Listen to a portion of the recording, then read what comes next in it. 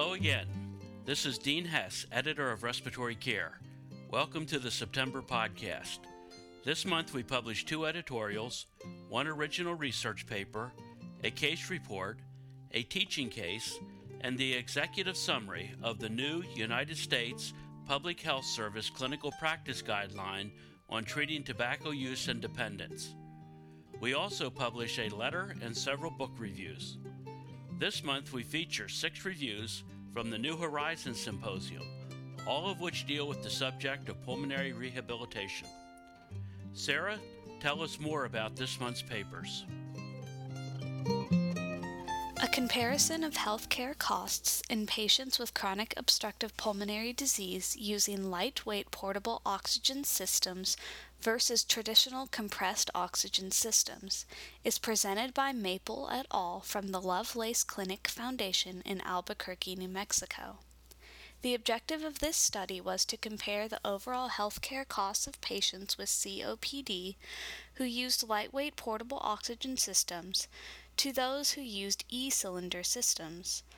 All the patients who used either a lightweight portable oxygen system, an E-cylinder system, or an E-cylinder system followed by a lightweight portable oxygen system for at least 12 months during the study period of January 1, 1999 through December 30, 2004, were identified from the administrative database of a regional managed care system.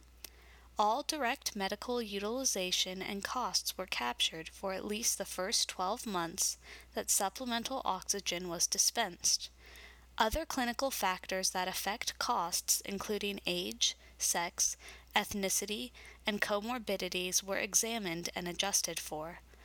Of the 2,725 patients who met the inclusion criteria, 203 used only a lightweight portable oxygen system, 2,268 used only an E-cylinder system, and 254 switched from an E-cylinder system to a lightweight portable oxygen system. Among the patients who used only the lightweight portable oxygen system, the median total medical costs in the first year were lower than those who used an E-cylinder system, $6,515 per first year versus $9,503 per year. But this did not reach statistical significance. The cost difference remained non-significant after adjustment for clinical factors. Among the patients who switched from one system to the other in the first year, mean monthly healthcare costs while using the lightweight portable oxygen system were not significantly different than when using the E-cylinder system. The authors concluded that the type of oxygen system used did not significantly affect overall cost of care in patients with COPD on long-term oxygen therapy. McIntyre from the Duke University Medical Center in Durham, North Carolina, presents the paper Mechanisms of Functional Loss in Patients with Chronic Lung Disease. Functional loss, often quantified as exercise limitation, is common in patients with chronic lung disease. The factors involved are multiple, and many may be present together in a given patient. Ventilatory factors involve an imbalance in load to capacity relationships. Specifically, breathing loads from abnormal respiratory system mechanics and/or excessive ventilatory demand cannot be handled by respiratory muscles that are dysfunctional or malpositioned. Gas exchange factors involve impaired ventilation-perfusion relationships that lead to hypoxemia, impaired oxygen delivery, and pulmonary hypertension. Cardiovascular factors involve coexisting intrinsic heart disease, right ventricular overload from pulmonary vascular abnormalities, and simple deconditioning. Both respiratory and limb skeletal muscle factors involve direct inflammatory mediator effects on muscle function, malnutrition, blood gas abnormalities, compromised oxygen delivery from right heart dysfunction, electrolyte imbalances, drugs, and comorbid states. Other less well understood factors include excessive dyspnea, impaired motivation, orthopedic issues, and psychiatric issues.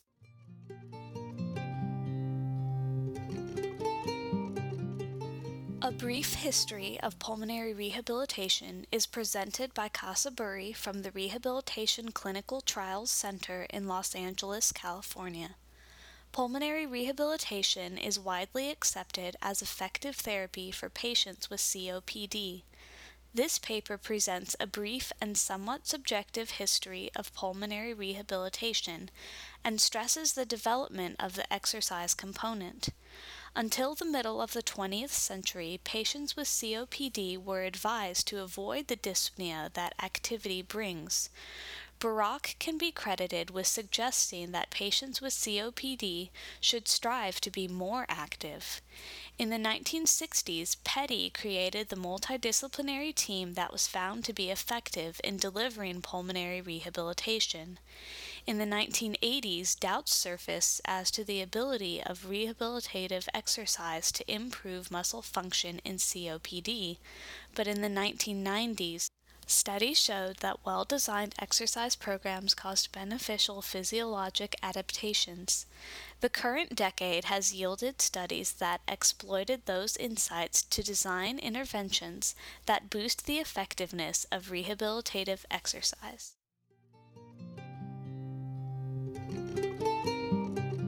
Zuwalik from St. Francis Hospital and Medical Center in Hartford, Connecticut presents the paper The Roles of Bronchodilators, Supplemental Oxygen, and Ventilatory Assistance in the Pulmonary Rehabilitation of Patients with Chronic Obstructive Pulmonary Disease.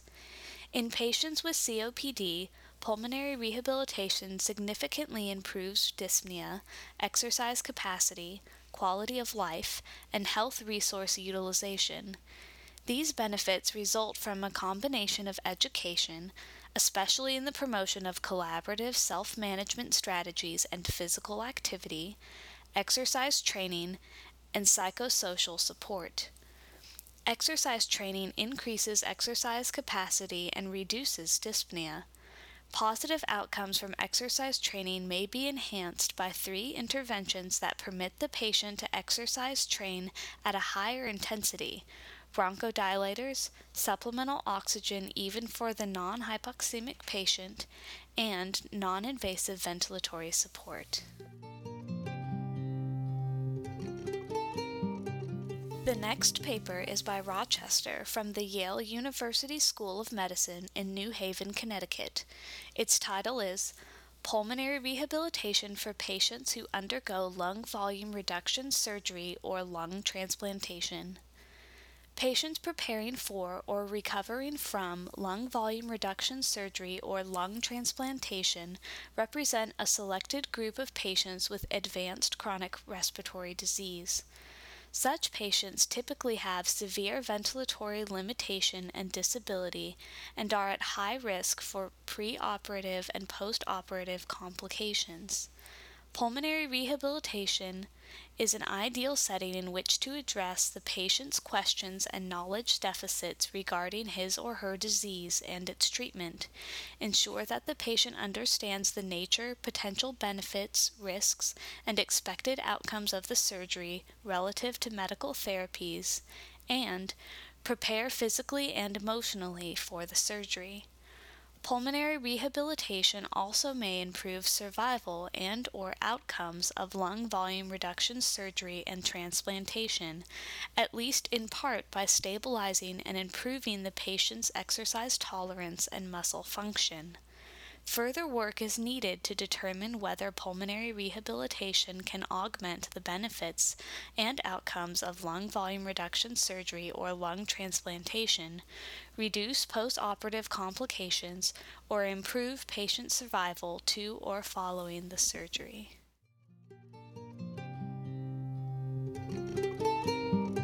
The paper, Pulmonary Rehabilitation Summary of an Evidence-Based Guideline, is presented by Reese from the University of California in San Diego. Pulmonary rehabilitation has emerged as a standard of care for patients with chronic lung disease, based on a growing body of scientific evidence. Over recent decades, several professional organizations have championed pulmonary rehabilitation and developed comprehensive statements, practice guidelines, and evidence-based guidelines. Documenting the scientific evidence underlying clinical practice has been important in overcoming skepticism and convincing health professionals, healthcare institutions, third-party payers, and regulatory agencies to support pulmonary rehabilitation programs. The literature on pulmonary rehabilitation has increased substantially and provided justification for including pulmonary rehabilitation in practice guidelines for chronic obstructive pulmonary disease and other chronic lung diseases. Therefore, the American College of Chest Physicians and the American Association of Cardiovascular and Pulmonary Rehabilitation decided to update their 1997 guidelines with a systematic, evidence-based review of the literature since the previous review. The panel updated prior topics and recommendations and reviewed new topics. Recommendations were given for outcomes of comprehensive pulmonary rehabilitation programs, including lower extremity exercise training, dyspnea, health-related quality of life, healthcare utilization, survival, psychosocial outcomes, and long-term benefits. Additional topics include the duration of pulmonary rehabilitation, post-rehabilitation maintenance strategies, intensity of aerobic exercise training, strength training, anabolic drugs, upper extremity training, inspiratory muscle training, education, psychological and behavioral components, oxygen supplementation, non-invasive ventilation, nutrition supplementation, rehabilitation for patients with disorders other than chronic obstructive pulmonary disease, and future pulmonary rehabilitation research.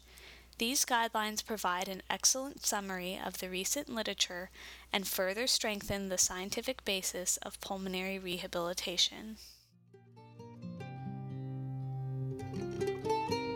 Emery et al. From The Ohio State University in Columbus present Neuropsychiatric Function in Chronic Lung Disease, the Role of Pulmonary Rehabilitation. Chronic lung disease is associated with increased psychological distress, especially anxiety and depression, and neuropsychological impairments, primarily in flexible problem solving and information sequencing, which decrease quality of life, disease management, and survival. This review summarizes current data regarding the prevalence of neuropsychiatric disorders, the assessment tools commonly used to measure and monitor neuropsychiatric symptoms, the effect of pulmonary rehabilitation on neuropsychiatric symptoms, the mechanism by which exercise rehabilitation may influence neuropsychiatric functioning, and the clinical implications of the data.